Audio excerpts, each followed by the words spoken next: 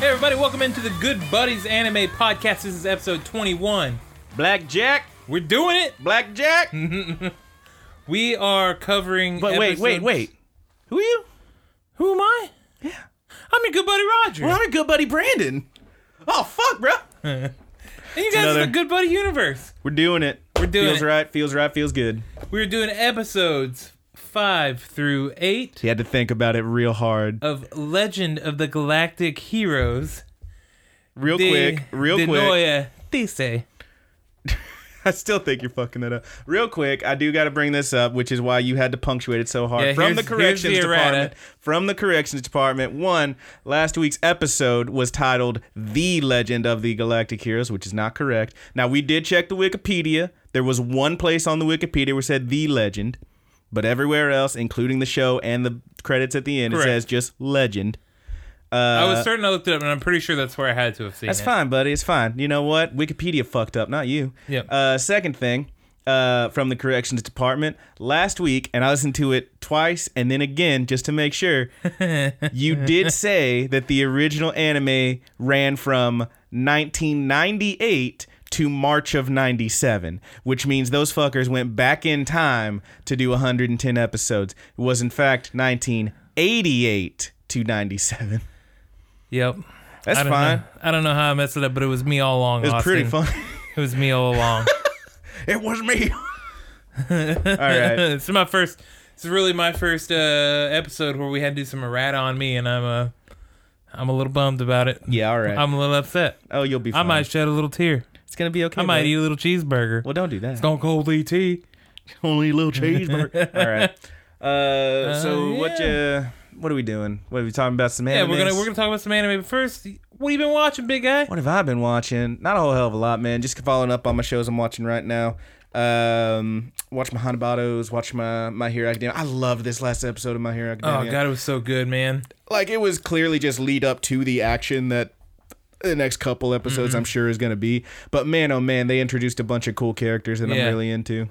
Love that joke girl. Yeah, and Mineta definitely had the best spot of that episode.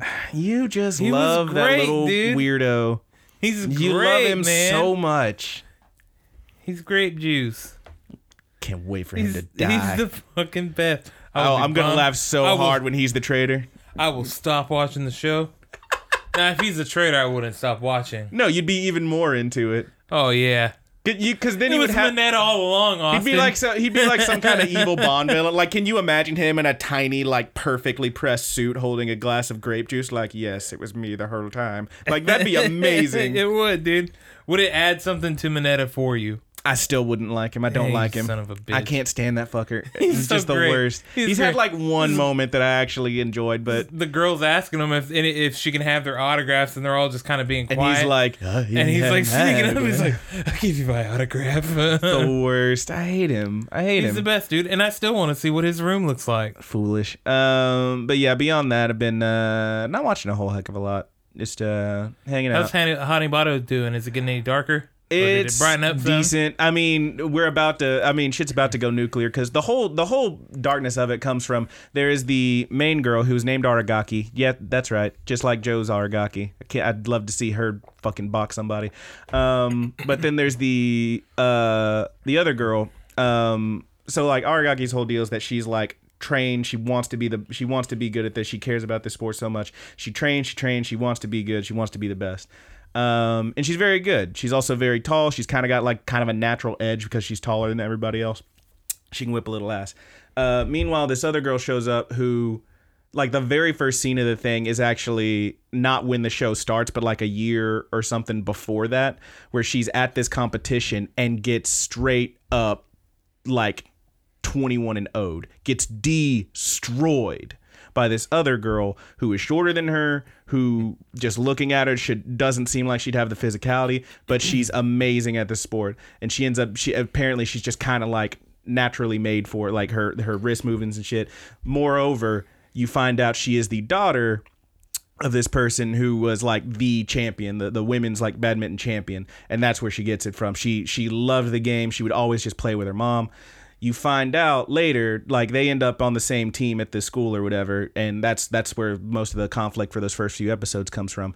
But you find out it gets pretty dark because you find out that homegirl apparently lost a match, and you see the person she lost the match to, and that after that, her mom just kind of fucked off.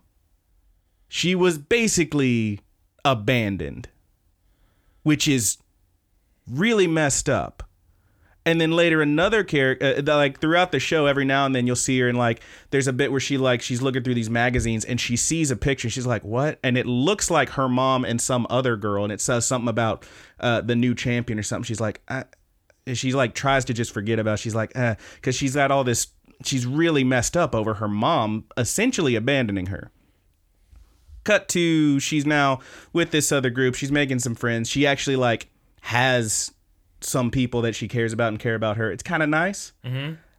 And then this other girl shows up who whips her so bad in a doubles match. She makes her partner not play because this girl has it out for little shorty who's with the mommy issues. She has it out for that. Mommy issues and another girl go 2-on-1 essentially against this girl, and she demolishes them. And then when she's done, she said she pulls her hair up, and she pulls her hair up in the exact style that homegirl's mom always did. And she says something like, "Yeah, you're not really her daughter, a little sister." And it turns out her mom apparently adopted this girl and made her the best ever. And it's like, whoa! And then in this last episode, mom shows up. She hasn't talked to anybody yet, but she's there. And I'm like, this is about to get real, just nuclear, dude. Mm-hmm. So I'm pretty psyched for it. It's some good. real intense, like family issues, a bunch of stuff with like the competition and like, you know, these people who care about the shit and want to be the best at. I'm really enjoying it. It got real dark in that one episode though, because man, oh man, there was some. I mean, it's just like this girl's got a freaking psychosis or something now because of all this shit she's been through. It's wild. But yeah, I'm enjoying that show. It's pretty cool. Anyway, that's what I've been watching. What have you been watching? I got 2 more episodes of Darling and the Franxx to go. Mm-hmm. You still love it? I still do like it. I quite enjoy it. I've enjoyed it all the way through. I will say that, so I talked a couple of times about the whole, like, episode 13 or 14 or whatever, the Bitchy-Go episode. Mm-hmm. And people were so freaking wrong about that because Ichigo is a great character. Oh, yeah. She's a freaking great character. I still haven't watched it. I have no opinion. And I can't even, like... What did she do that was so bad to have such a violent backlash? I mean, I can fanboy out about things, but that is... Like, you really what did she do? Drawing the line. Did she try to steal somebody's man? I mean... Kind of yes and no. Did I nail it? Did I just nail it? All right. Kind of yes and no. The character that she has a thing for, she's had a thing for a long time. Other character comes in. Oh no. And immediately has thing with the character she has something for. Oh no. And very quickly those two bond together. So bitch stole her man. So Ichigo but not really. Yeah, Ichigo is sorting those issues out. Oh. And she sees something happen to the character that she really cares about, and she's doing what it takes to try and protect him from coming into any more harm or anything like that. And it's a really great series of episodes right there. The show is freaking amazing. And you love it, and people overreacted. And yes, people definitely overreacted on it. I don't think, even if I hadn't known about that and been looking for it, I would have glossed right over it. Really, like it was more of like an oh shit moment, but not enough to go and send a guy death threats over. I mean, it doesn't take much to set off the fucking nerds. No, it doesn't. It doesn't. It's hard times. Let's talk about Gamergate for a minute. No, yeah, let's not. But anything so else? far, two episodes ago, I'll report next week what I thought about it. But I love it so far, and I really like it. Hell yeah. And then, so I haven't went back to the one anime that I talked about, how to not summon a demon lord or whatever. Do you think Never you're went gonna? back to that. Maybe not. All right. And then I watched up to episode... Even Roger's booby lust has its limits.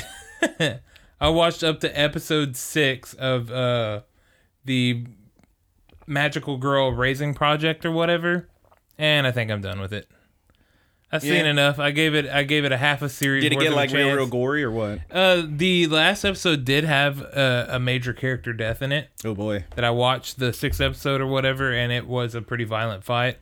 But at the the you're just kind of not into it. The show moves so slow, sluggish. Yes, and that once it got to that point, it was hardly even shocking to me that the character, this was a major character that died. Actually, it might have been the best character of the entire series that died, and I still couldn't have cared less. Oh, man. Will I finish it? Probably not. Heartless. But I gave it up to episode 6. There you go. I can't recommend it. There you go, faithful listeners. Yeah. The boy is out. He's out on this series. I don't know what I'm going to watch after... Carly and the Franks, though. I kind of fell off like that with Flip Flappers. Like, I enjoy that show, but like, I'm also like, there's other stuff I'd rather do than watch another episode. It's not that it's bad. Yeah. I don't think the Magical Girl Raising Project is good. Okay. Well, there you go. You heard it here, kids. And I'm generally pretty generous with anime. I can find stuff that I like in almost anything. You don't have to tell me, Roger. I'm well aware.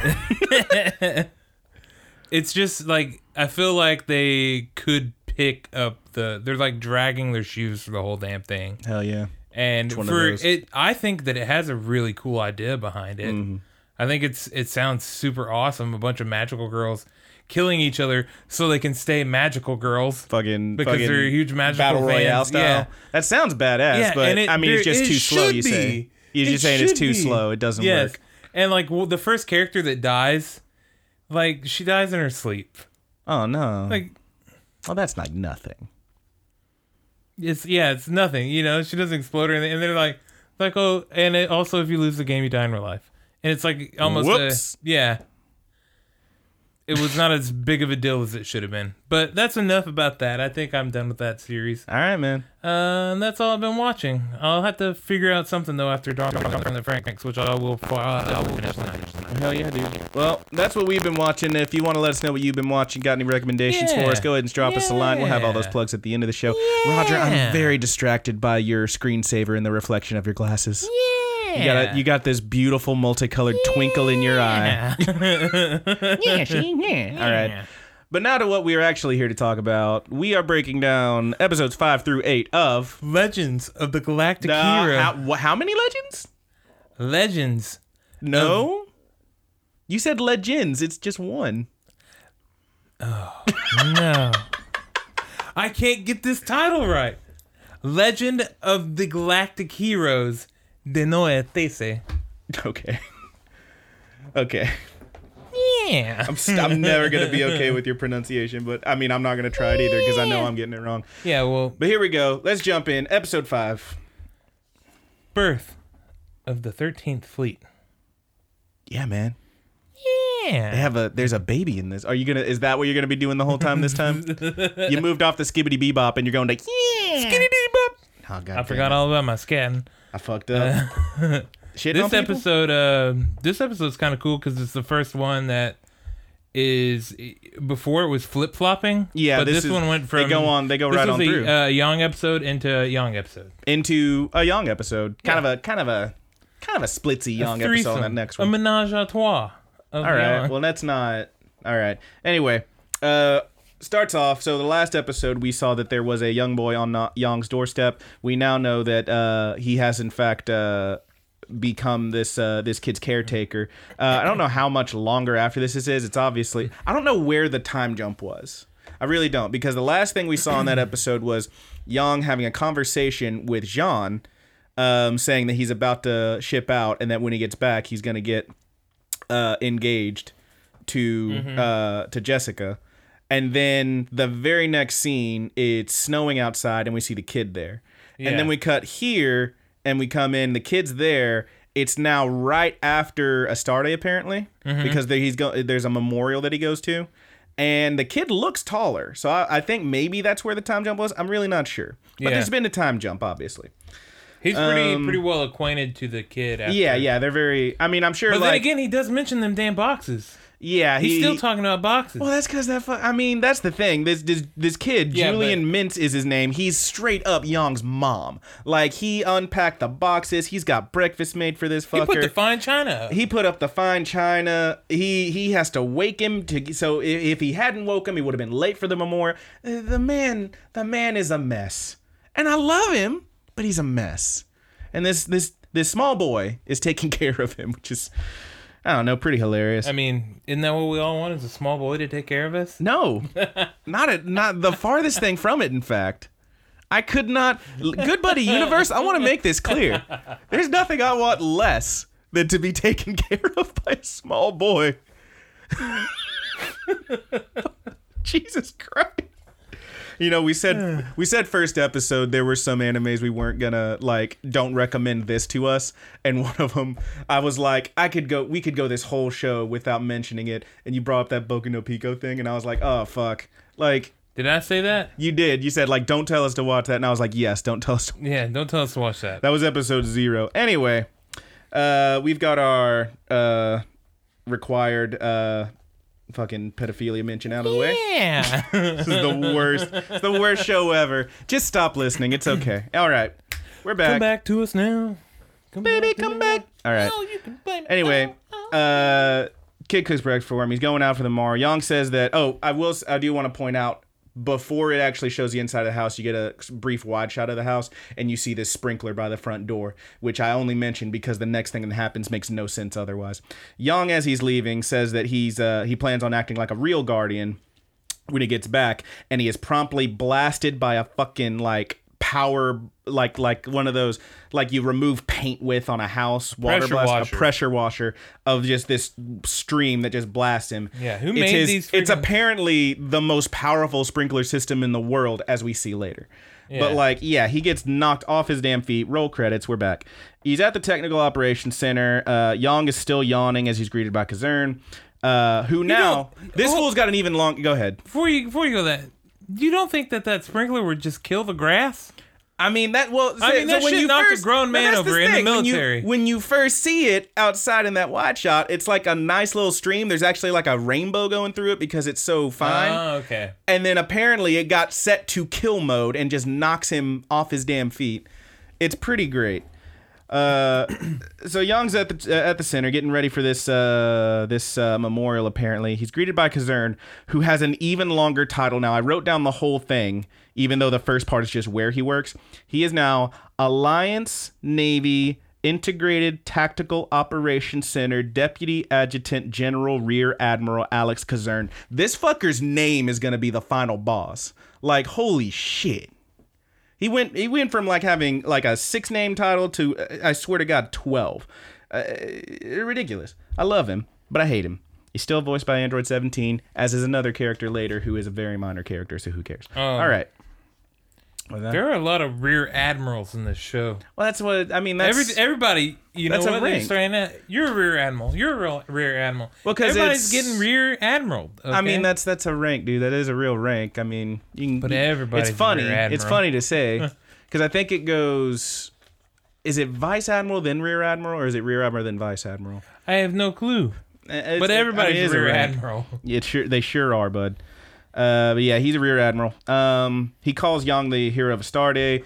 Yang is, doesn't particularly enjoy being called that. He says, Kazern tells him that he knows they didn't win, but they also didn't lose, and we wouldn't need heroes if we were on the winning side. Yang doesn't like being a hero, but I mean, he is one, whether he likes it or not. All right. We then see at this memorial Defense Committee Chairman Job Trunicht. I think I'm saying that right. Trunicht? Mm-hmm. Something like that. He begins the memorial for the 1.5 million people who perished at Astarte. Holy Jesus. That's a lot. And then he goes on to, he poses a question that he immediately answers. He says, why did 1.5 million have to die? And in his seat, Yang just mumbles to himself, because their leaders didn't command them effectively enough. And he gets so many stink eyes from the rest of the soldiers next to him. But he right. And this guy, Job or whatever, he's giving out a JFK speech. Yeah. He's very, like, he almost sounds like JFK. No, not even that. I wouldn't even call it JFK, because JFK at least, like... It's like, no, like, some of the words that he hits or whatever, and even, like, his timbre and voice is similar to JFK. But it would be different in the sense that... I would say that he's not JFK. It's less about, like... Because that was the thing, JFK's speeches, the ones he's best known for, were always about, like, you know, doing something for your country, etc., etc. This guy, it's more about... It's less about these people... Not because it's easy, but because it's hard. It's less because these people did something and more because we need to honor their sacrifice and keep fighting, which means we keep dying. Mm-hmm.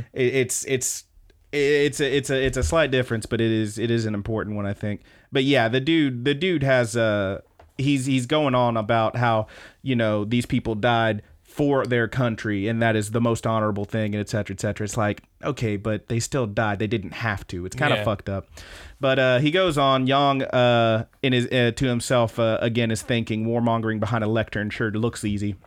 He goes into this final bit where he says, long live the Alliance, long live the Republic, death to the Empire. And everybody stands and is cheering. Yang does not stand and does not cheer. Captain Christian asks why he's not standing. Yeah. Yang is pulling a Kaepernick.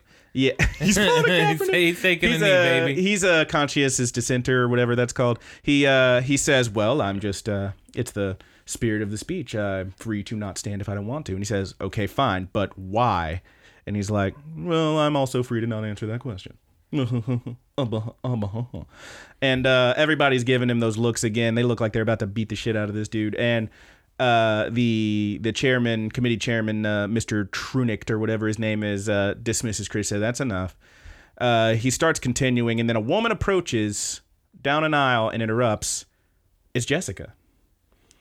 And she talks about Jean and her fiancé, and how he perished in this battle. And the chairman commends her. He says, you're a very strong woman. You know, every woman should look to you as an example, and blah, blah, blah. And she says, well, that's very nice, but I'm not here to be commended. And she asks him, she says, where do you stand? Why do you stay so far from the battlefield, glorifying death and sacrifice? And why don't presidents fight the war? Why do they always send the poor? Why do they always end up poor? Where the fuck are you? She literally does say, "Where the fuck are you?" Yeah. She asks him, "Where the fuck are you?" Like, she keeps saying, the system. She keeps saying, "Where are you at? Where you at right now?" To the point where I was like, "Is this motherfucker a hologram?" That's what I thought. Do they got the holograms here? But it's so good. But like that's the whole point of that. Like that line in that fucking song. Where the fuck are you? Exactly. The question is like, where are you? Why aren't you the one fighting? You think that I didn't listen to System of a Down? No, I know you did. In high school, I sure know as you hell did, buddy. I know you listened to some System of a Down. We all loved some System of a Down. Everybody's going to the party, have a real good time. Anyway. All right. But yeah, man, she kind of like just puts this fucker on blast, and okay, I'm not gonna do the song anymore.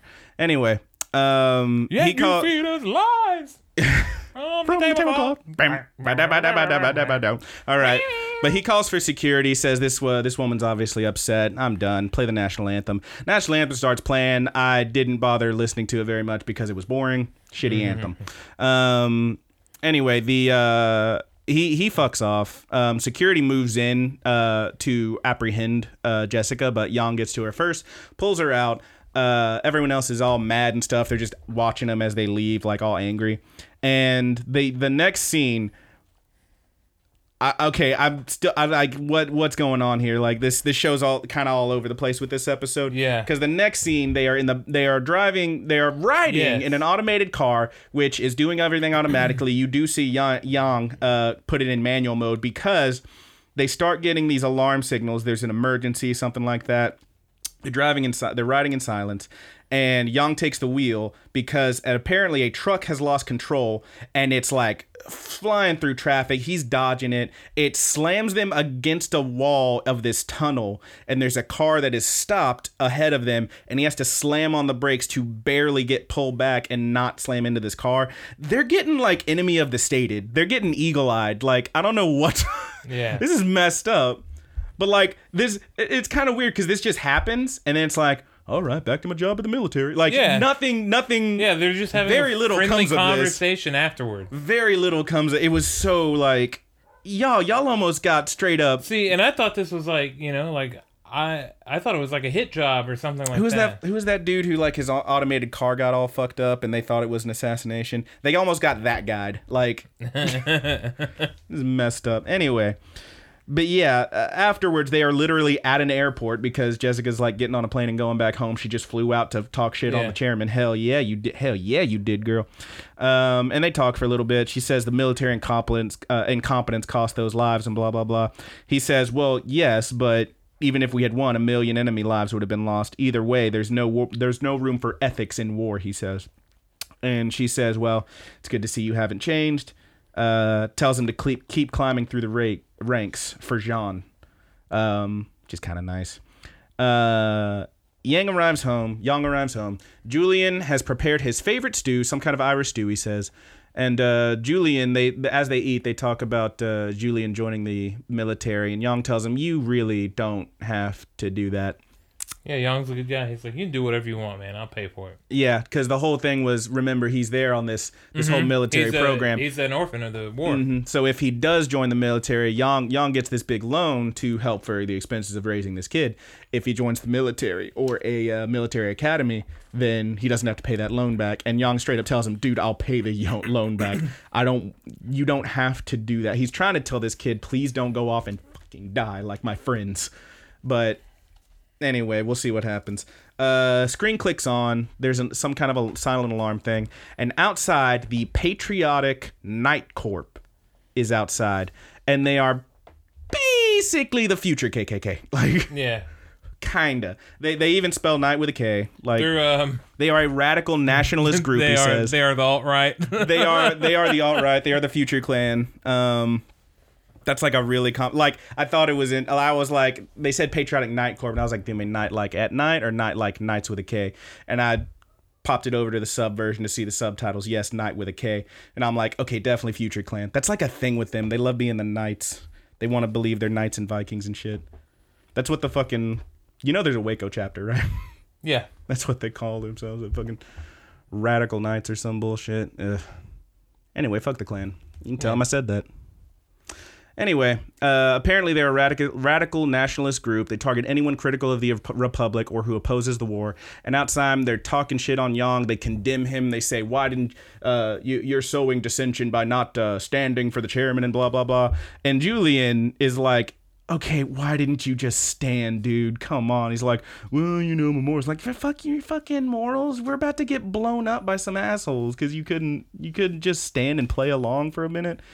Which, I mean, say what you want. The kid is mostly right.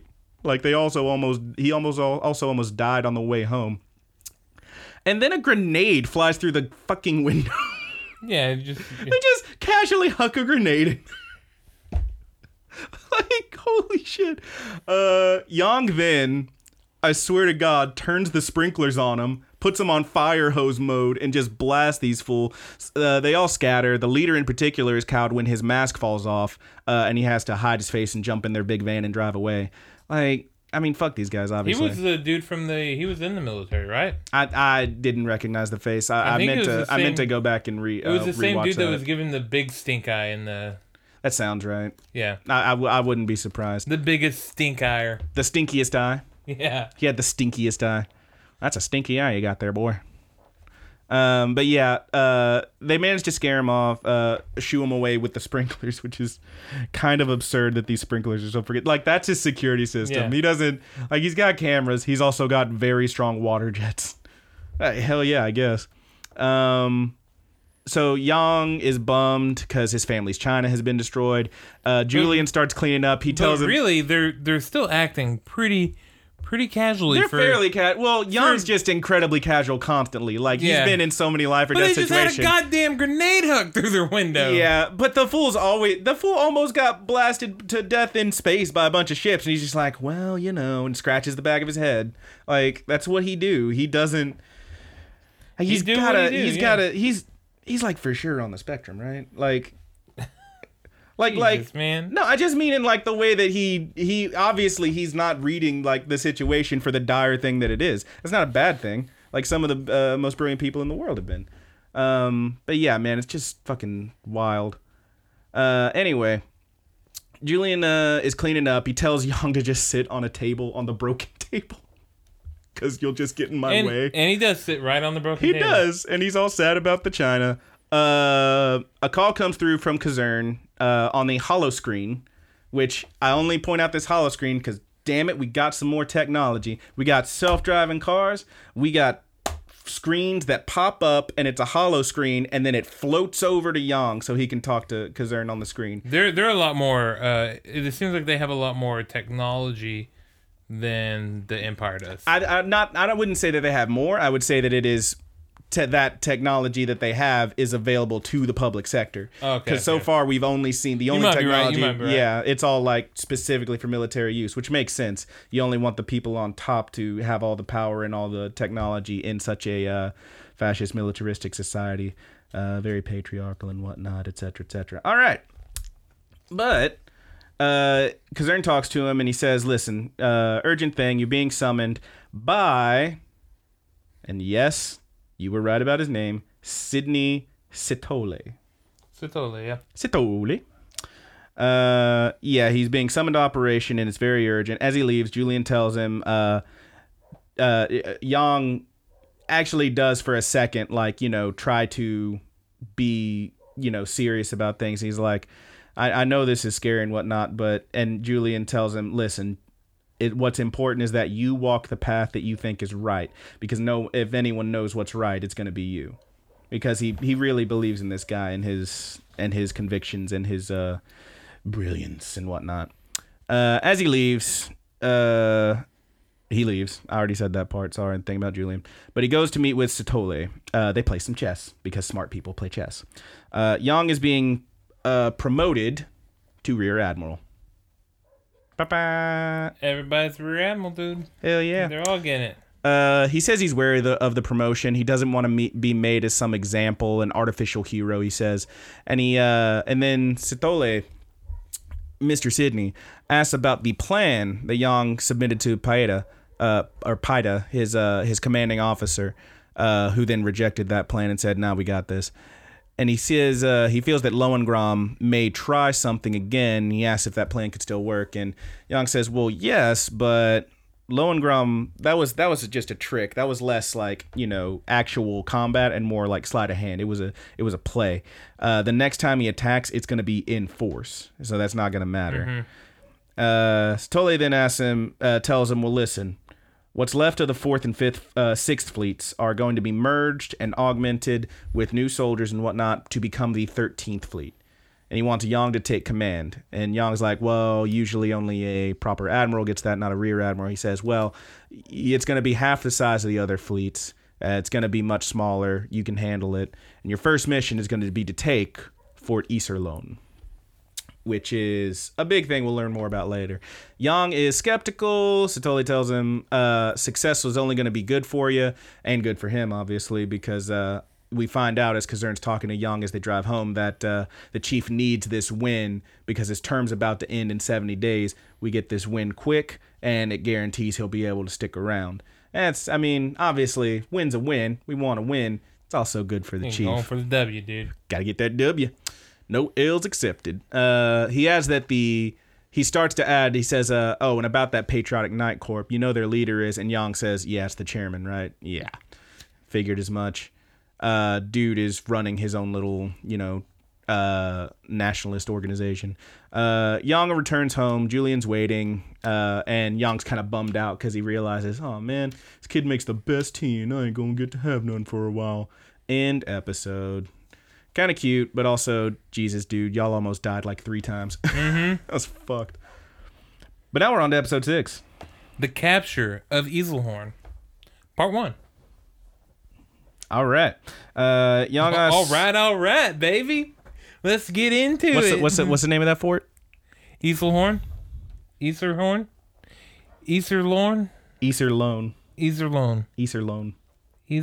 said horn like 8 times. Yeah, dude. Okay, I'm dyslexic. Thanks for pointing that out. Oh, baby. Thanks, man. I'm sorry. I didn't mean nothing by it. Hey. You a little dyslexic? I'm a little dyslexic, yes. It's going to be okay. Sometimes I straight up just talk and get words backwards. Yeah, I've seen you do it. And I play it off like I didn't do it. Sometimes and I meant to say that. Sometimes I put the word "the" where it don't even go in the title of the show. I meant to say "low" in the mon. All right. Wait. Foolish. All right. So Yang is talking to Kazern. He says, as they're walking, he says he needs Imperial uniforms and he needs an Imperial warship. And he won't give details of his plan, but he has one. And Kazern's like, come on, man. He also asked to have the military police posted in his neighborhood for the Knights guys. And Kazern's like, well, yeah, that's easy for sure. Apparently, he also asked Julian if he wanted to stay elsewhere, but he vowed to protect our home, Julian said, and he wouldn't leave. Yeah, this shit's going to be a mess if I leave. Yeah, man. Ain't nobody else going to clean your boots. Nobody's going to handle your boots. I spent an entire day cleaning today, so... Yeah. I channel my inner Julian. You're feeling Julian's pain. They then turn to the task of staffing the 13th Fleet. Edwin Fisher is going to be the vice commander. He's a kind of an old guy. Commodore Murai as chief officer. He's a kind of a bespectacled dude with a beard, kind of cool looking. And how do you pronounce this name? Fyodor. Patricia? Patrushev? Yeah, Patrushev. Something like that. As the something or other chief officer, I think something chief officer. I didn't write it. I abbreviated it and I don't remember what I wrote down. He's also called the fighter because he's real big and bad. Hey, Roger, who's your guy? Pick one. Out of all those guys? Out of those three. You got kind of the old wise type. You got kind of the bookish type with his glasses. You got the big strong boy. You like that big strong boy? Can I pick? I want to pick the old dude. He seems really cool. Like the old dude? He had a really good. He seems wise. Yeah. He seems kind of wise. He shut these youngsters up too later in the episode. Damn kids. He told them to get the fuck off his lawn, and I appreciate that. Basically.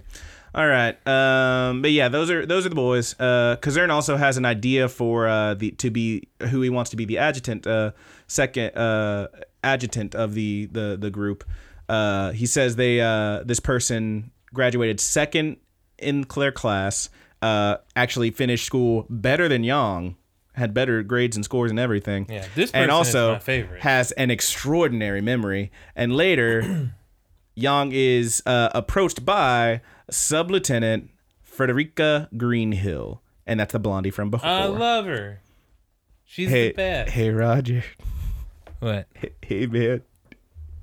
You want to take a trip to the Greenhill Zone?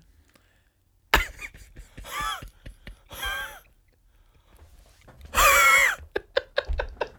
thought it was pretty good. That's good, dude. Her name's Greenhill. Anyway, she's the one Kazern spoke of.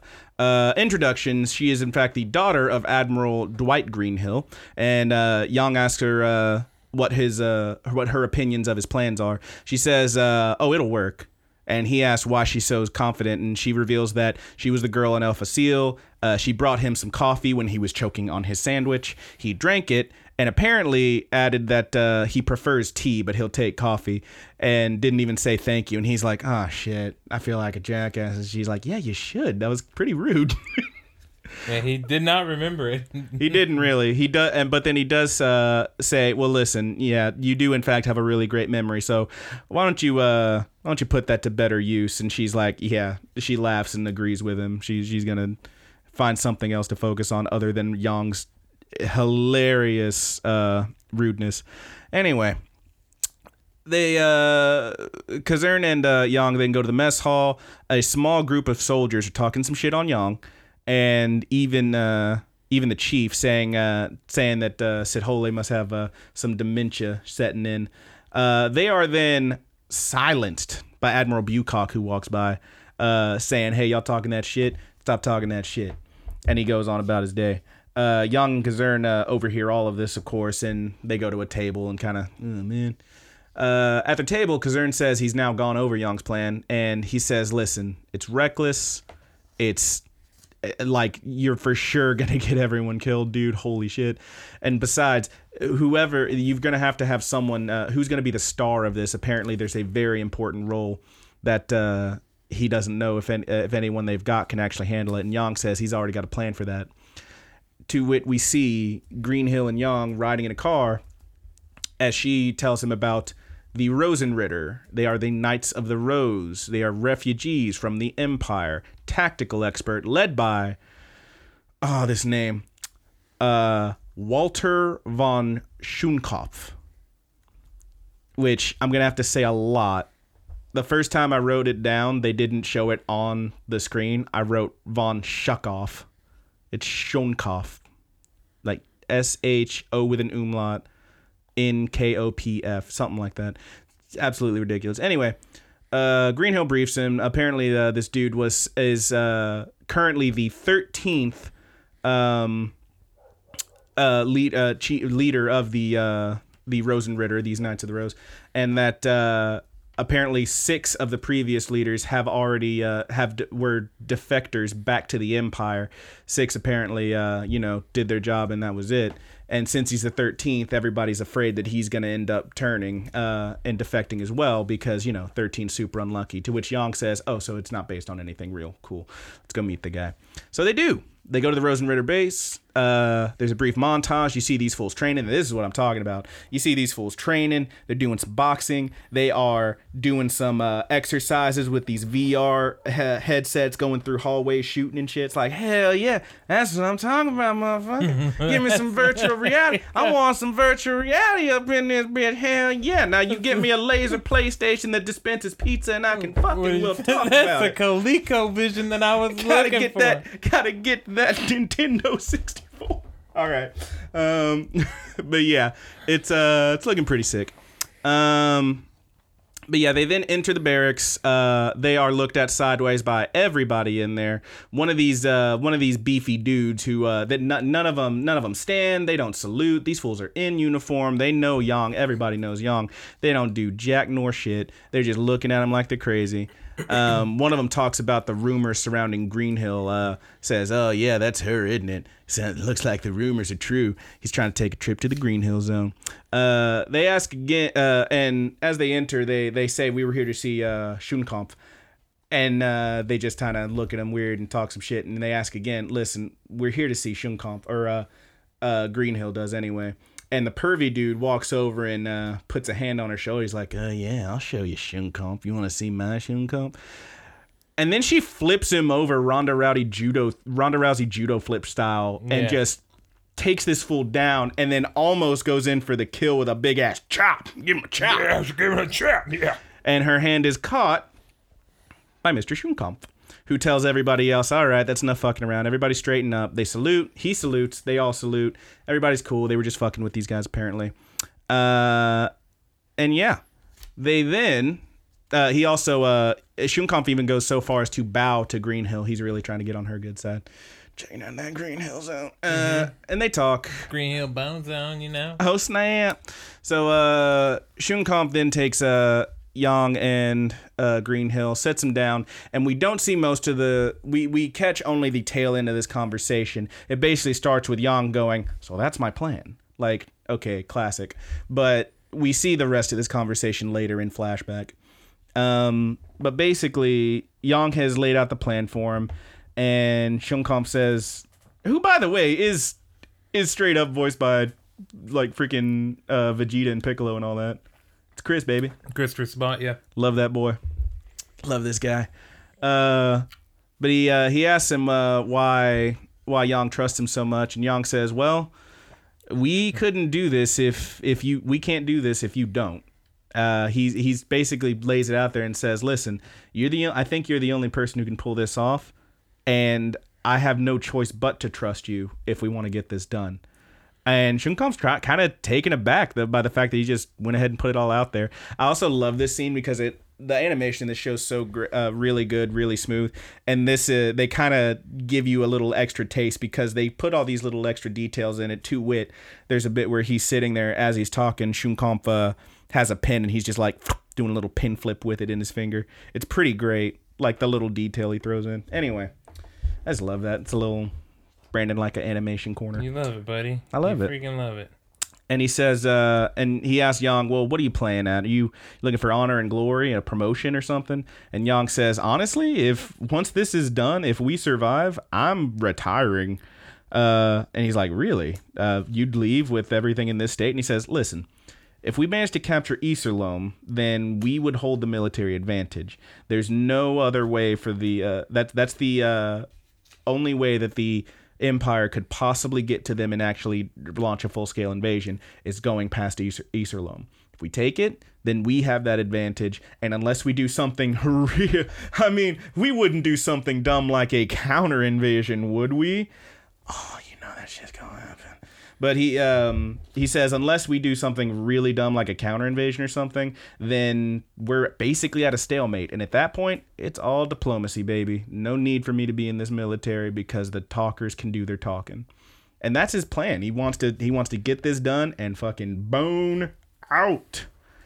And he goes into a pretty nice little speech here about how Shunkampf tells him, well, do you really think that peace can last? And he's like, honestly, maybe for a couple decades. But that's still better than even a tenth of that in absolute war. So, and he goes into this speech about how if a lasting peace could be possible if this generation can get past that peace on to the next one, and then they can foster that and pass it on. And as long as we can manage to keep the peace going for at least a little bit, it makes it easier for it to last longer and longer, which is pretty nice. Really nice sentiment. Although he does add, honestly, I'd settle for a couple decades, but that's the goal, is a lasting peace. And Shunkampf tells him, well, you're either incredibly honest or the biggest sophist since Rudolph himself, which is pretty great. Back at his office, Yang is going over the plan with the rest of the crew, including Shunkampf, who is now in on it. And most of them aren't on board exactly. They're like, man, this is crazy. There's no way this works. Shunkampf says, no, it's a sound plan. He's looked it over, and it's the best chance they've got of actually pulling it off. He also jokes that, and besides, if I get captured, I mean, I'm the star of the show. If I get captured, then, I mean, what? I get to go home? Come on. And he laughs. No one else laughs because they think he might actually betray them. He's like, all right, tough crowd. Hui. Like, that was... Fans his shirt a little bit. He's got to pull in his shirt like, hoo. Gotta beat his sweat coming down. Kind of rough in here. All right. Fucking worst. But, yeah, no one else is down with that joke. In the end, though, everyone agrees. They start making preparations, and the 13th Fleet, with its flagship, the Hyperion, launches. We then see Iserlohn Fortress, and we get the full kind of idea of what this thing's big deal is.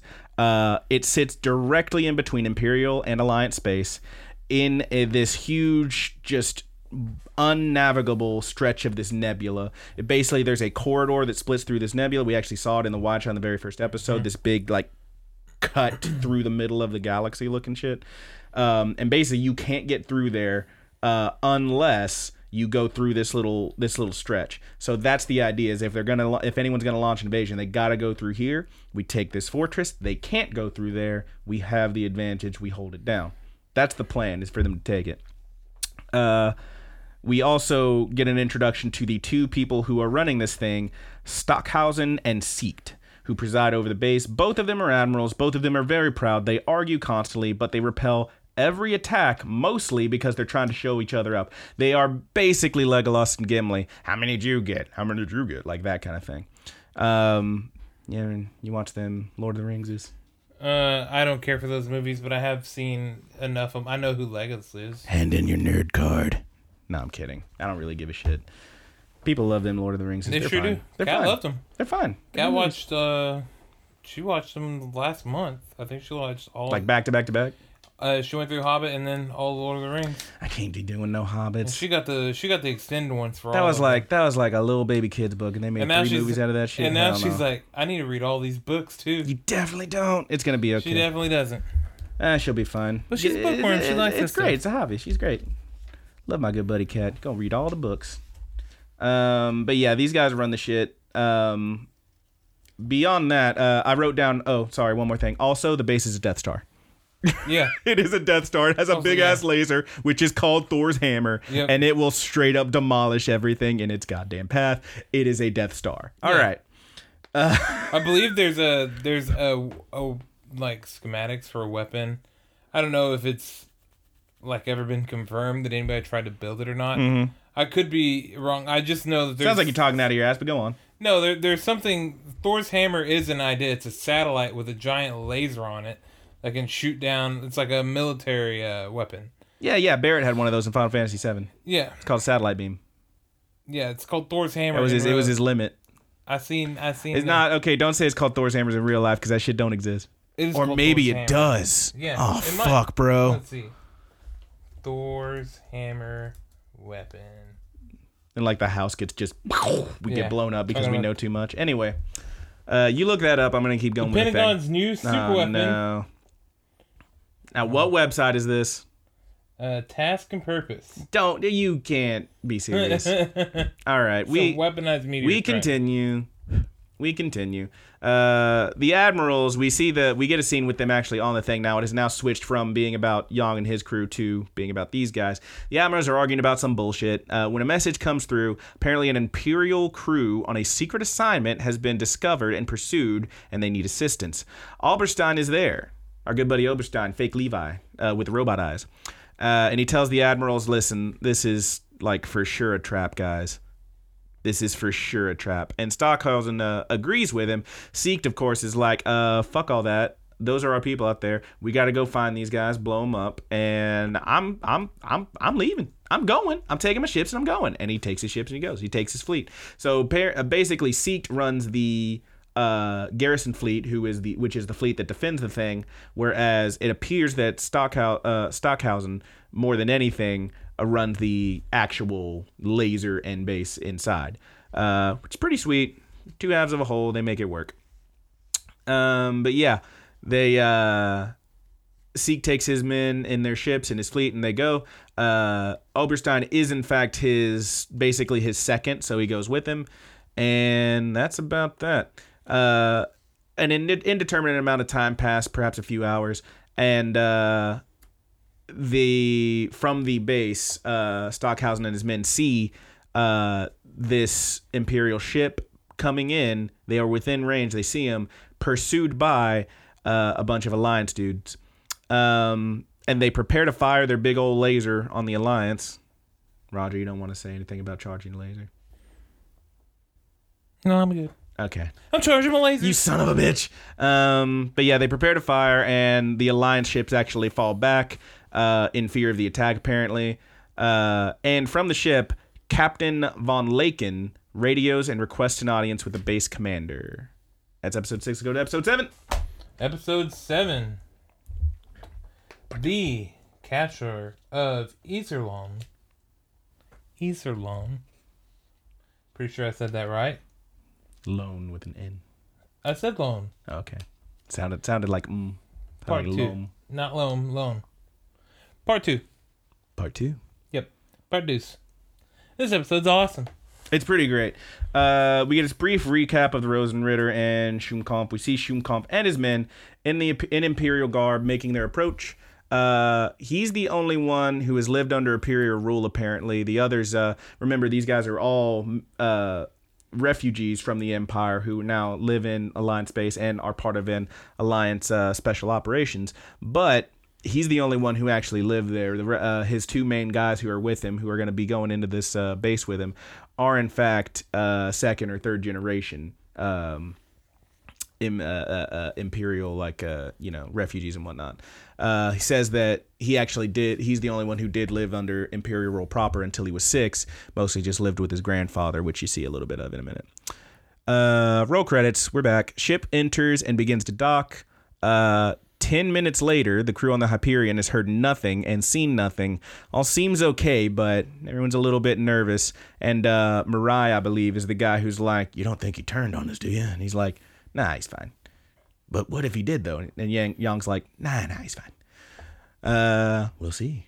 Mm-hmm. But, in the base, Lakin, who, of course, we know is actually Shunkampf, introduces himself, says that they were attacked. Only his ship escaped with his bloody ass eye. He's got clearly a wig on because his hair's way longer, or maybe just, I don't know, some kind of wig, and he's got a big bandage over his head and one eye with some blood on it. Looks like he got messed up pretty good. He says they were attacked. He escaped with these plans, which are in a big briefcase. It's an alliance plan to potentially break through. He's got that money in the bank, son. He's got the money in it. He just runs in with a briefcase and beats the shit out of the commander. Yeah, that'd be great. Cashing in. He's cashing in. Boy's ready to cash in. All right. But yeah, he says he's apparently got these plans that were potentially could break through Easterlone and attack the Empire directly. Sounds pretty crazy. He has to be taken to commander. Stockhausen is concerned because Seek still hasn't returned yet, and he orders that they prepare for an attack and bring him that soldier. Flashback. Yang is explaining the plan. This is back at the Rosenritter base before the little scene we saw a minute ago. He says he's explaining the plan. They need to take the control room, basically. They need to take control of the base, get to the control room, take over. They don't know exactly where the control room is, but they have a number of places it could be. So they have some semblance of a plan. They just need to get through there. They're going to have the plan is to get in and have the enemy lead them to it, basically. Shunkampf makes a weird comment about how it's like winning a woman's heart, easy to talk about, but hard to do. And I'm like, hey, bud. Hey, Chris, you okay? It's kind of weird. But he ain't wrong. I mean, this guy's got a lot of pretty much every line he has about strategy or something has to do with getting ladies. At one point he says, well, we'll get to that in a minute, but yeah, he's kind of a goofball, this fucking dude. Anyway, they need to get through while escorted by enemies, so acting is going to be a major part here. Y'all need to make sure you got your accents right, I guess. On the base, Shunkampf salutes a massive statue of Rudolph as they are being led through. And we get another flashback. Young Walter, Mr. Shunkampf, young Shunkampf, remembers his grandfather.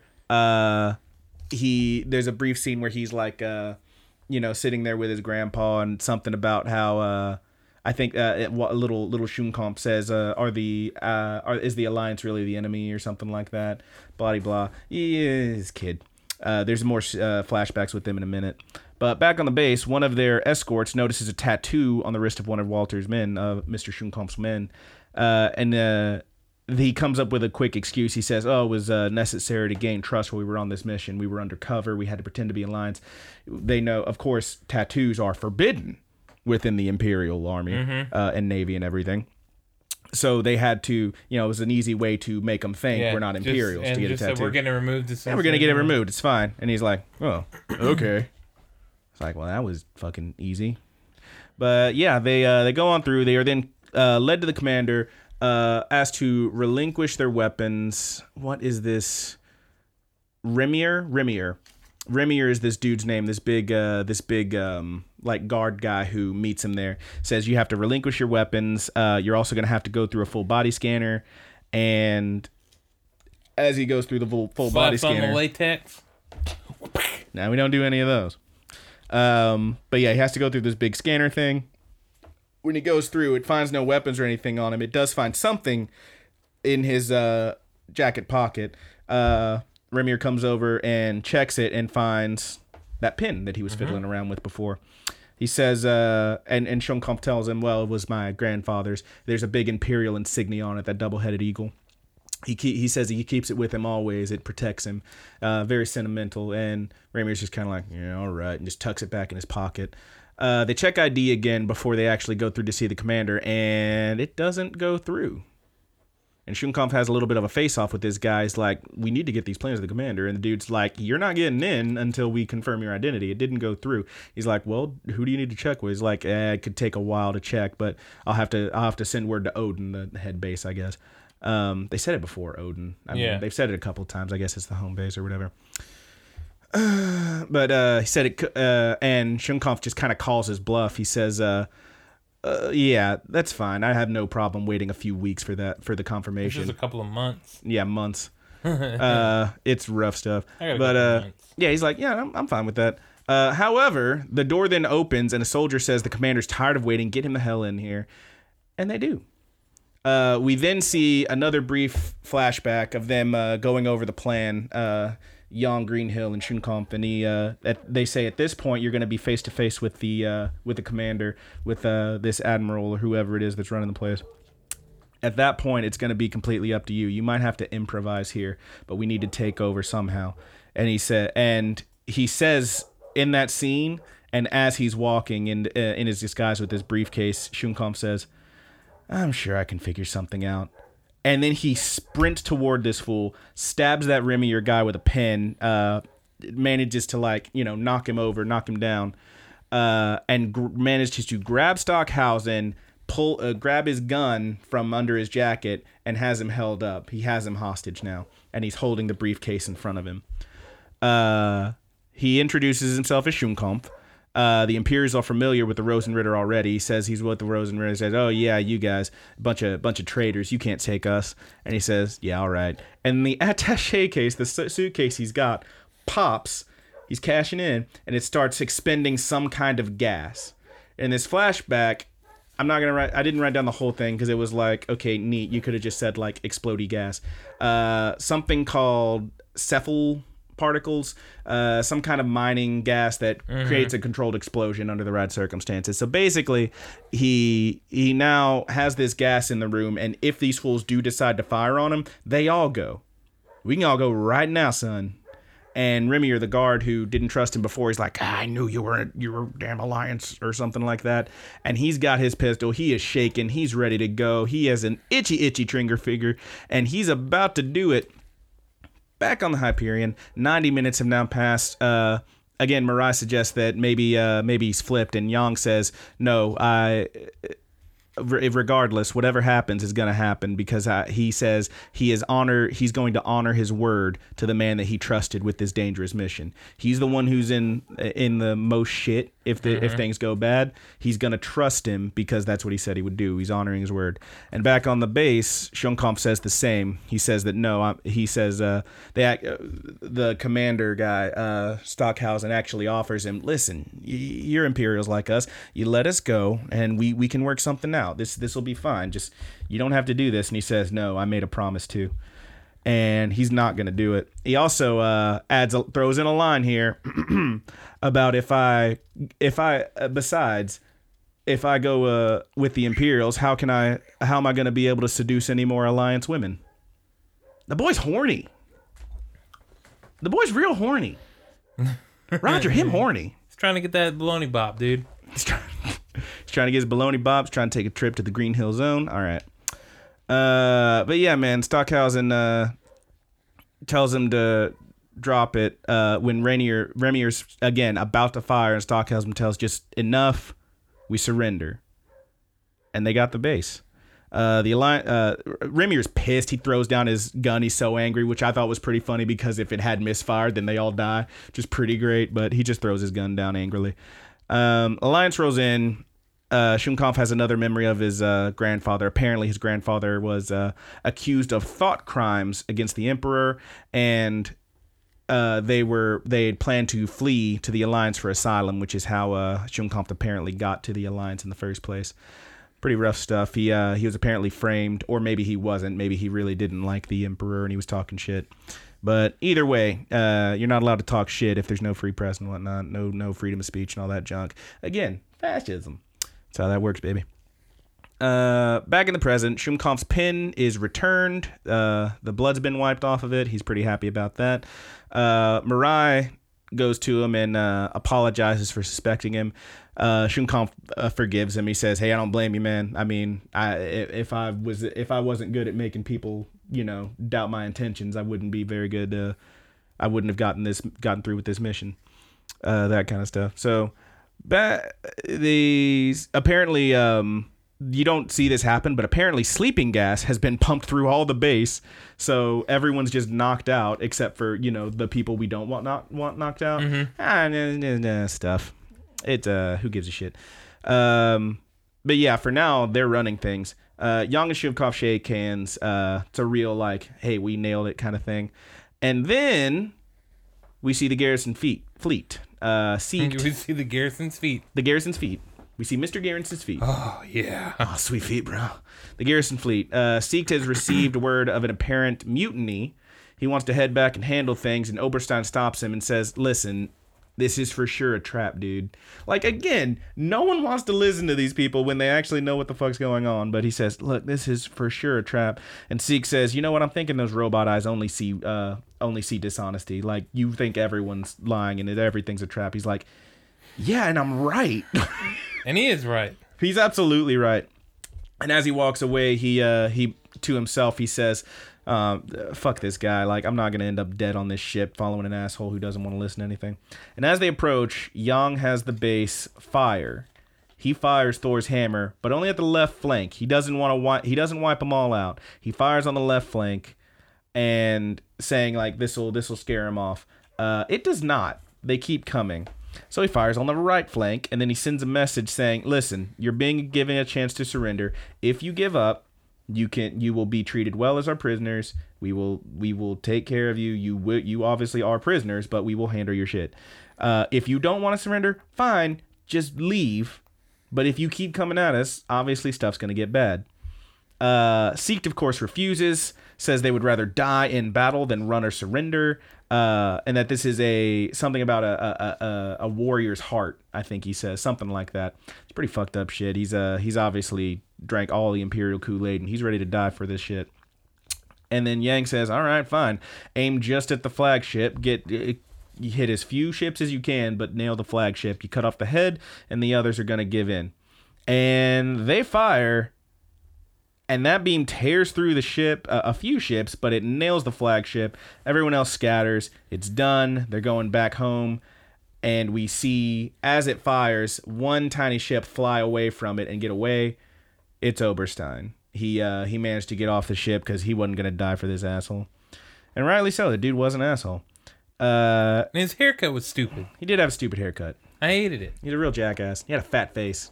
I'm glad he's dead. Piece of crap. What a bitch. Empire scum. What a bitch. But yeah, he tears his stuff up.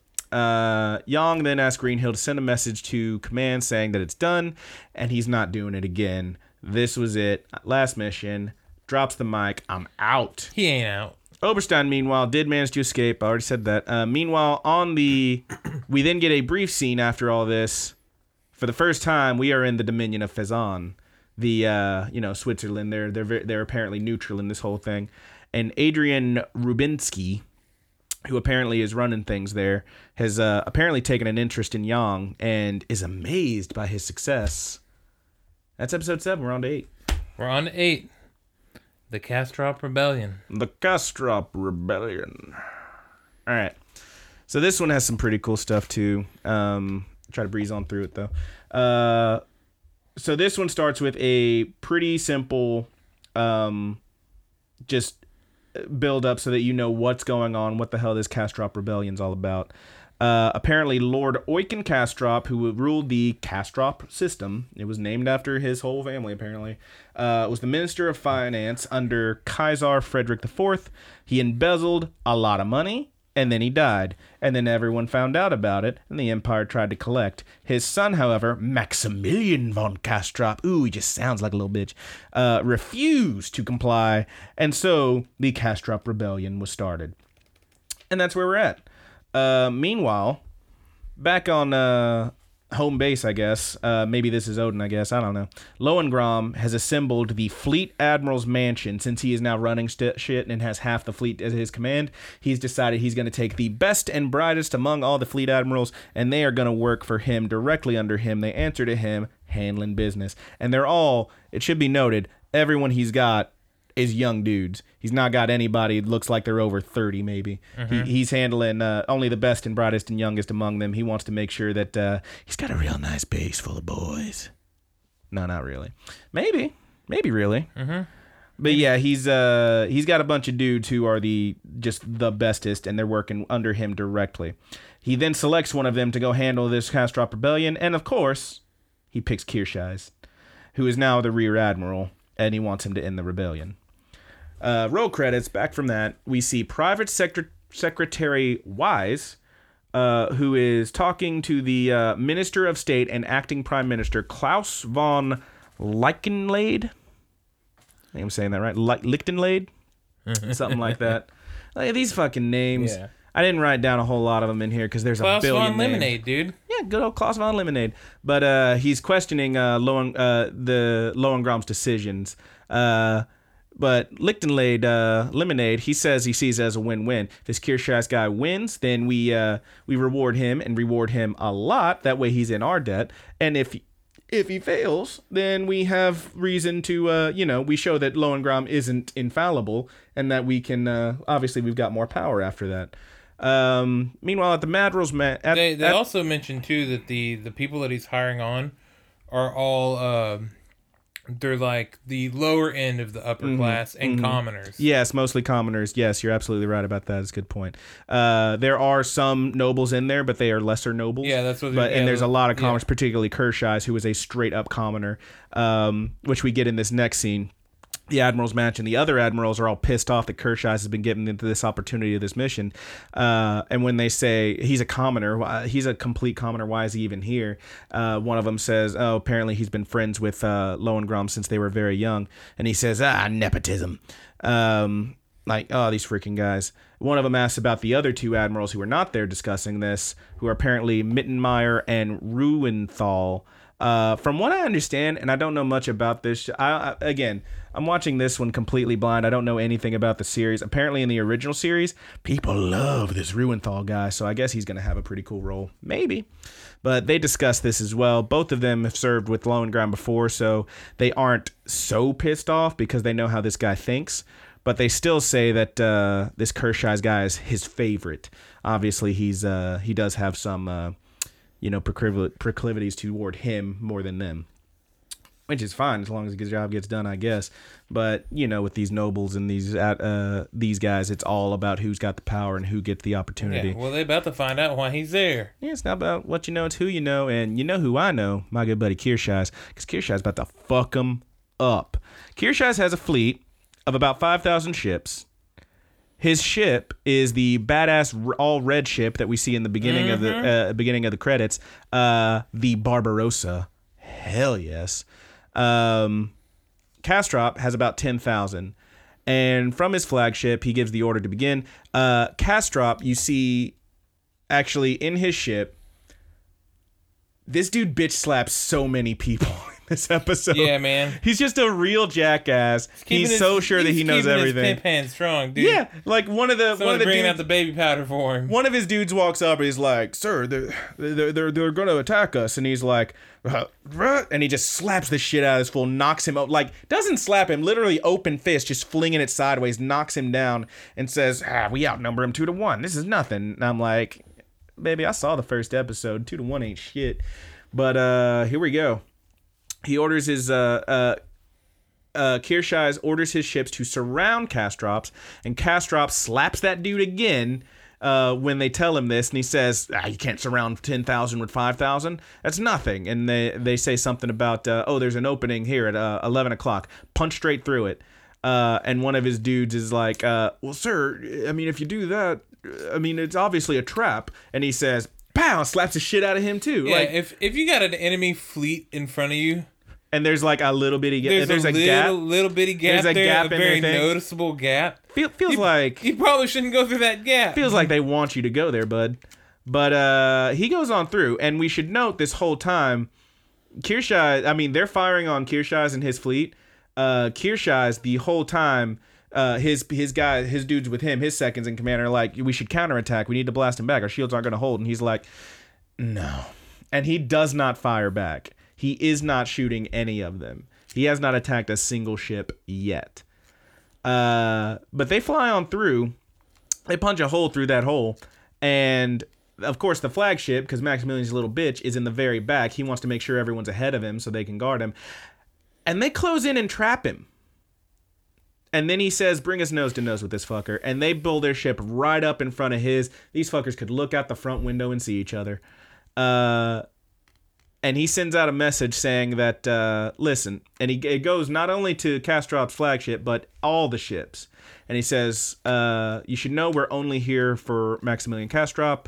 You soldiers have done nothing wrong. You've only followed orders. And if you will be spared and treated well if you surrender. And then he adds, he goes on to say, as proof of this, that you will be treated well, I would like to point out that I have yet to attack a single ship. And then he cuts off his little mic thing. He closes the feed. And Maximilian Kastrop standing there, and he's like, this fucking guy. We still outnumber him 2-1. We're on both sides. Pincer attack, blast this fool, take him out. No one moves. And dude gets so pissed. And he knocks down that first guy again. This fool's been hit 3 times now. And now dude's just like kicking him while he's down. Yeah. It's pretty funny. And as he's kicking him, everyone else on his ship just kind of pulls out their guns. Yeah. And they're like, fuck this guy, right? Shink. And they just start loading up. And dude stops. He's like, what the hell? And he looks around. And the whole time, we should also point out that he's been saying this shit like, it's a retainer's duty to die for their master. I'm your master. You die if I say die, blah, blah, blah. He's just a real asshole. Doesn't care about anyone. And he's shocked by this, and he stands up, and the guy he was just kicking says something about how, no, I think the master should be the one who should be willing to lay down his life for his subjects. And he also pulls out his gun. And, of course, Kastrop's like, man, fuck all y'all, and pulls out his gun and just gets blasted straight to hell. They shoot him damn good. They piece him up, dude. They piece him up real good. He real dead. And they just straight gun him down. Kirshai's receives a message of surrender. He orders his men to he orders his ship to continue on to the planet in the capital. He orders his men to treat the prisoners with respect, and anyone found looting or harming them will be severely punished. Baby done handled business. Mm-hmm. My boy Red. He returns home triumphant. The other admirals can only sit in awe. They're like, well, goddamn, he really did it.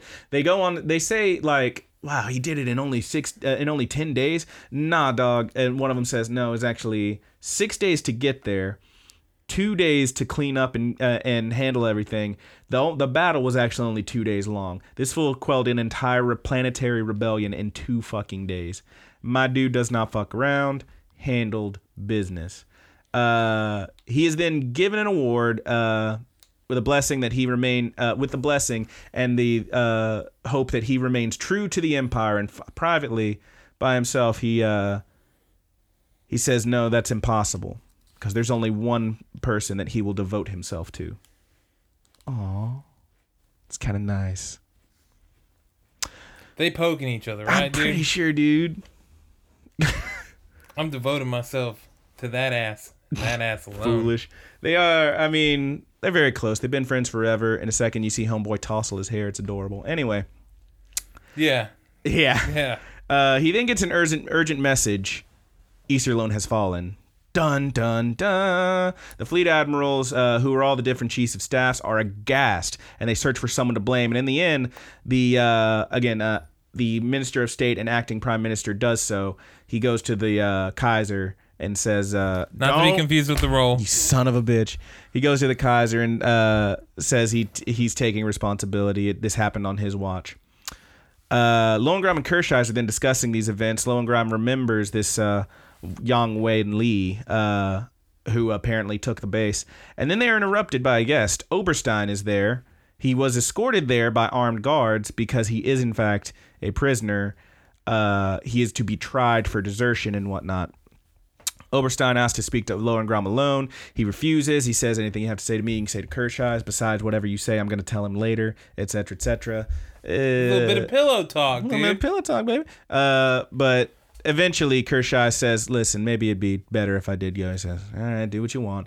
Kershaw dismisses himself, leaving Lohengrin and Oberstein alone. You can blame it all on me.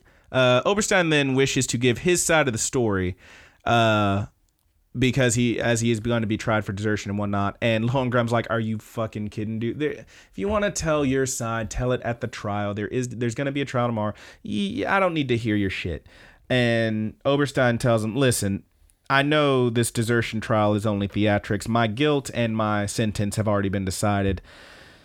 He's just trying to, he's trying to talk to Lohengrin, and Lohengrin's pretty annoyed, but then Oberstein removes one of his eyes. He talks about, says what he says before about Rudolph, how he would have been killed as an infant under the Inferior Genes Act and whatnot. And he says he hates them, all of them, all the emperors, the entire dynasty. He hates Rudolph. He hates all of it. And he would destroy it himself if he could, but he can't. Doesn't have that kind of power. What he can do, though, is assist someone else in taking the throne. And so here he is in front of Lohengrin, just trying to make a friend. With benefits. Maybe. I don't know if he's who's your guy, man? Oberstein, Lohengrin, or Kershaw? Yeah, who's your dude? Who's your dude? It has to be Lohengrin X. You know, do this. I guarantee you that. Oh man. Anyway. It's Kershaw's, right? Kershaw's kind of cool. Yeah. He's a little sensitive. It's probably got to be him, dude. He's a nice little dude. It's set up to be that. He's got that ridiculous red hair. There's definitely. The only thing is, in real life, he'd look like Ron Weasley. Like he. Oh, God. He's running Redheads don't look that good. He's running around his ship, the Red Rocket. Oh, no. He does have a red rocket. You gotta take a trip on the Red Rocket. Was that the bird That's laughing? Paco, yeah. That's Paco laughing in the next room. I don't know if y'all heard that. Oh, man. He's laughing along with us. He loves it. He loves that red rocket. Yeah, loves the Red Rocket, dude. Oh, man. All right. There's definitely fanfics out there, though. Oh, yeah, dude, no doubt. 100% sure. Oh, it's everywhere. You don't even have to theorize. Yeah. As sure as Waluigi won't be playable in Smash, there is Lohengrin Kershaw's fan. I wouldn't be so sure of that. I'm certain it's not going to happen. We had this discussion earlier, y'all. This fool is so down for some Waluigi. Brandon, I'm telling him it's not going to happen. He's already certain. assist trophy. It's not going to happen. Not only is he certain. I am certain. But he's also hurting for a squirting. You're a fool. And that squirting is being right. But he ain't getting that squirting. I guarantee you Waluigi won't be playable in Smash. He will be an assist trophy. We already know that. It's over. All right. In this Smash. Maybe in the future, but I doubt it. All right. Anyway, Lohengrin, hearing all this, calls in Kershaw, tells him to turn Oberstein over to the authorities. He has made treasonous statements, and he's not going to hear any more of it. Treasonous statements, and also he's a bitch. And I want him out of here. Okay, but he ain't a bitch, though, because he straight up pulled out his eye. Yeah, check out my eyeball. How sick was that shit? This fool pulled his own fucking eye. I was like, you see this bullshit? This is what I'm living with, motherfucker. This is what I'm living with, motherfucker. Pops did it with a spoon. Oh, man. And he didn't get any robot eyes. It's fucked up. He got eye patches. I miss Pops. Good old Yen Bunma. Anyway, Lohengrin calls him in, blah blah, tells him, hey, the treasonous statements, fuck this guy. Kershaw draws his weapon. Oberstein calls the bluff. He says, you're not gonna shoot me. That's not the kind of man you are, Kershaw. And he says, you're the kind of man who knows how things work and who's willing to do what is necessary. Maybe young Lohengrin over here is only fine with having one confidant and one person to watch his back and do his work, but maybe I should just get turned in. And Lohengrin tells him, all right, put it down. He lowers the gun, and he says, he looks at him, and he says, man, Seek must have hated you. You talk, you say whatever you want. And Oberstein's like, yeah, he was not easy to serve under. And then we cut to Lohengrin kneeling before the Kaiser and the Minister of State. And they tell him that the chief of staffs, all three of them, these three chiefs of staffs have resigned as penitents for this for the loss of Iserlohn. And there's three big-ass scepters in front of him signifying the three chief positions.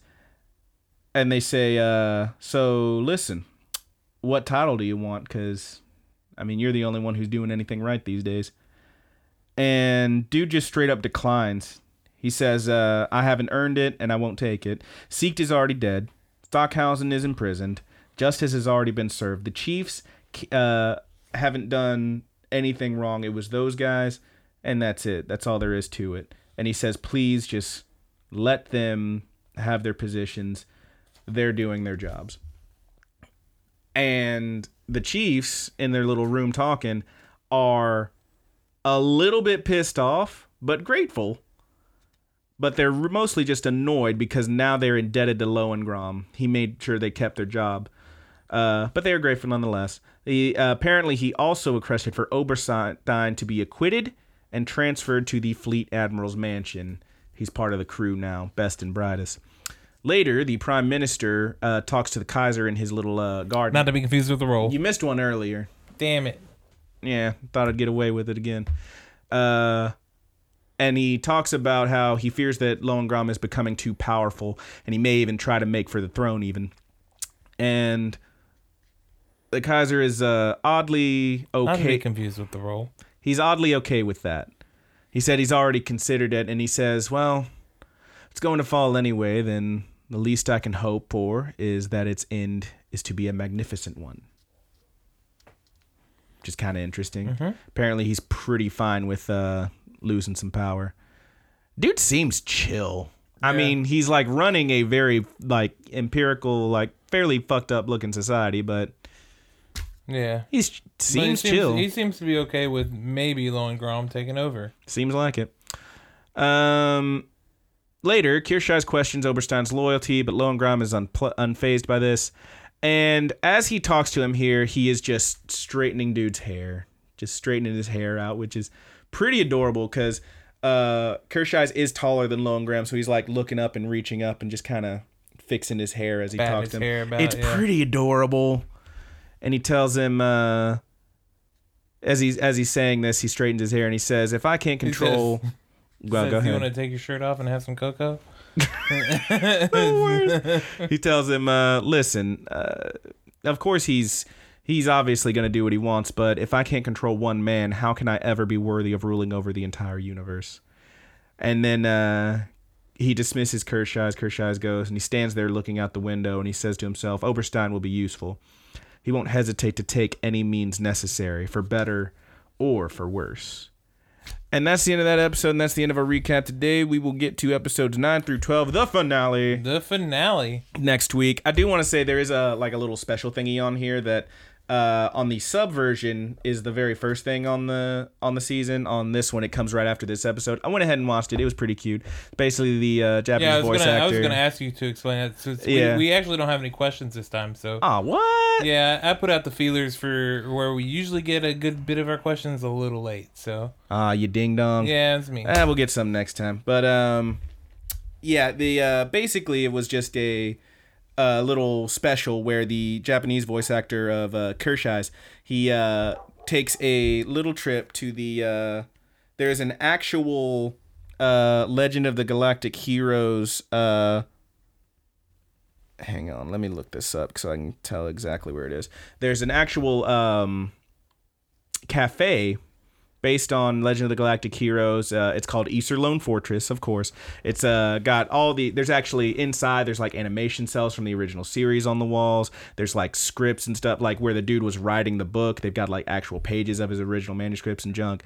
The outside of it has these two big like medallion things that show Lohengrin and Yang. It's really neat. It is apparently in, let's see, the Ueno district in Tokyo, Japan.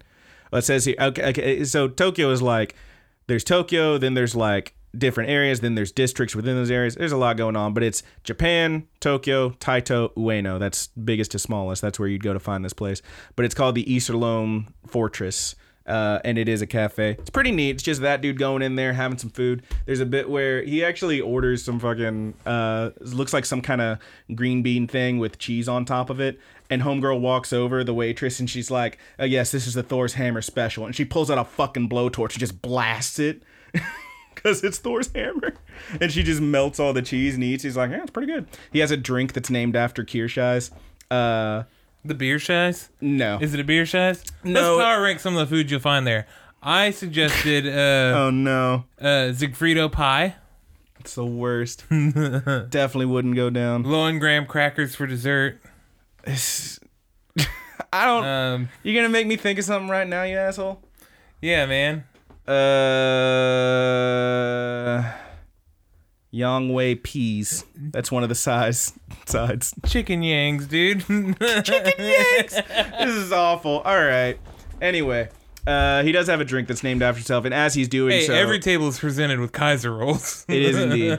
As he's doing so, another gentleman shows up who is the original young voice actor for Kirschei's from the older series, which is pretty great. They talk for a bit. You get a lot of little insider stuff about the animation process and the voice acting process. It's pretty nice. They're just chatting. And then another dude shows up who is the fucker who wrote the fucking books. And they talk a little bit more. It's really nice. It's pretty fun. I mean, it's 25 minutes long. Obviously, it doesn't have a whole lot of story or anything in it because it's just them chatting it up. But it's pretty cute, pretty cool. Really nice stuff. Yeah. I thought it was I'm going to give it a check. Yeah, I'm going to watch it. It's pretty fun. But, so we don't have any questions. Yep. Willy Willy Wah. Do the song anyway. Hell yeah. Just go straight into them plugs. You got a question for me, man? I don't have any questions. I do have an announcement, though. Oh, shit. There's an announcement. For anybody that's local to the Waco area or the Central Texas area, that's where we are. Mm-hmm. Tomorrow at 7 p.m. at Spin Connection on Franklin Drive in Waco, Texas. So now this is going out audio Saturday, yes? Yes. So by tomorrow, you mean Sunday? Yeah. Damn it, dude. I always forget about that. So when it goes out on Saturday... I always forget about the time gap. Assuming anyone's listening to this right Saturday. now. So today, you almost fucked over everyone who listens to this. All right. So today, Saturday, August 11th, at Spin Connection, Waco, Texas, Waco, Texas. Jesus. The Mary Janes are Married with Sea Monsters. The nice folks who do our theme song provide us with our opening theme. Yes. Yep. They will be playing their first show in a very long time. They're amazing. Check it out. $3 cover. And I thought $3 cover, 2 drink minimum. No. I'm gonna have this out early tomorrow. There's no drinks there. Hopefully, man, I'd love to go to that shit, but I work all fucking day. Damn it. All right. Dude, maybe you gotta come down with a touch of the Rhea, dude. You gotta go. Nah, dude. They can't keep you on the clock if you got the Rhea, man. It's a 10-hour shift. No one's gonna cover that shit. Dude, anyway, you got the Rhea. Anyway, but yeah, dude, sounds like fun. If anyone out there is listening to this, and in time, if someone out there, we should have announced it last week. If someone out there, 1 is listening to this, 2 is in Waco, 3 is listening to it early enough that you got through all 2 hours of this podcast and are now hearing this plug, and you still have time to get there. At least I have it in my heart. I know that I did plug it. Beat cheeks on down to Those Spin are my Connection. good friends. Those are my good buddies. They're beautiful. And I know people. that I plugged it. At least you fucking nailed it. At the very least, I plugged you fucking nailed it. And they didn't ask me to. I want to do it because I love them. That's very nice. I love it. But yeah, you want to get to the plugs? Yeah, man. All right. Well, I gotta go ahead. Real quick, so obviously we didn't have any questions this time. Kind of a bummer, but that's okay. Yeah. Because if any of y'all want to send us some questions, you can hit us up at thegoodbuddiesanimepod@gmail.com. You can also, pretty much anywhere you can leave us a comment or rating or whatever. If you leave us a question, we're probably going to find it. So check us out on the Facebook page, Good Buddies Universe. Yeah. We also have We're starting to get more viewers, too. So I know at some point we're going to get some talkers in there. Hell yeah, dude. Check it out. We also have the Twitter, which is TGB_animepod. All lowercase. Does it actually matter on Twitter if it's lowercase or uppercase? I thought it was like an email address and it doesn't work. I know that if you type it that way, we sound like some real Twitter experts right now. Yeah. Anyway, check us out there on the Twitter, TGB_animepod on Twitter. You also have the Tumblr, thegoodbuddies.tumblr.com. Basically just a meme hut at this point, but hey, there it is. We also have the YouTube where you may be listening to this now, in which case you definitely missed out on that sweet concert. Yep. Because this goes there on Sunday. Sorry. But that is, of course, Rapid Kick Media, along with Wrestle Forever and Two Dudes, One Couch, all that cool shit. Beyond that, is that the media? Is that all the media? I think it's all the media. But I got a question for the good buddies. Oh, shit. Here's a question. Are you a lover of mysteries? You son of a bitch. A seeker of the unknown? If so, check out Hidden, a podcast that takes a closer look at all things cults, cryptids, and conspiracies. They update every other Wednesday. They did do one this Wednesday, just a couple days ago. They call us the Good Buddy Show. Did they? Did you hear it? I haven't listened to it yet. It was pretty great. But they are doing. I'll take what I can get. I love my good buddies, Braxton and Parker. They're amazing. But yeah, they were like, check out Rapid Kick Media, Two Dudes, One Couch, all this cool stuff, and also the Good Buddy Show. And I'm like, I'll fucking take it. The Good Buddy Show. Yeah, I love it. I love it. That was so good. I loved it. This Wednesday, the episode came out, and it was Shinriko. So yeah, I didn't know about any of that Japanese death cult. Dude, I didn't know about any of that stuff. It's pretty cool to hear about. These dudes were straight up nuts. I listened to there's another podcast called Last Podcast on the Left. It's one of my favorite podcasts. They don't get an official shout out though. No, they don't. Well, they should, because I really do love them. But they don't. Don't say the name again. All right. So this other podcast. What did they do? They did it. They had a really good breakdown. That's where I first learned about it, and I'm excited to hear what. Yeah, I'd never heard of any of this, so it was pretty cool to hear about. Yet. It's really wild stuff. Yeah, so every other Wednesday, it happened this Wednesday, so next Wednesday there won't be one, but the Wednesday after that, there will be able to check a new episode. Cool stuff, man. Pretty sweet podcast. Check them on iTunes, leave them a 5-star review. Our good buddies at Hidden. For all your cults, cryptids, and conspiracy needs. Cool stuff. Yep. Not unlike us, I'm sure you can find them. I'm sure like you can find us anywhere fine podcasts are sold, even though we don't actually sell it. Look for the Good Buddy Show. God damn it.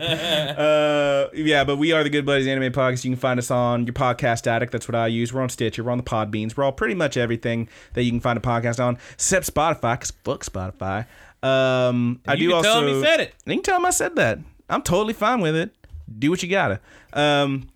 Moreover, getting to the end of it, I do want to give a shout out to, as we already did, our good buddies Married with Sea Monsters, aka the Mary Janes, for the use of our opening theme song, Paper Doll. You can find that on marriedwithseamonsters.bandcamp.com is where you can find that. They are also on Spotify, but that song, as well as some of their cooler, much cooler stuff, is only on marriedwithseamonsters.bandcamp.com.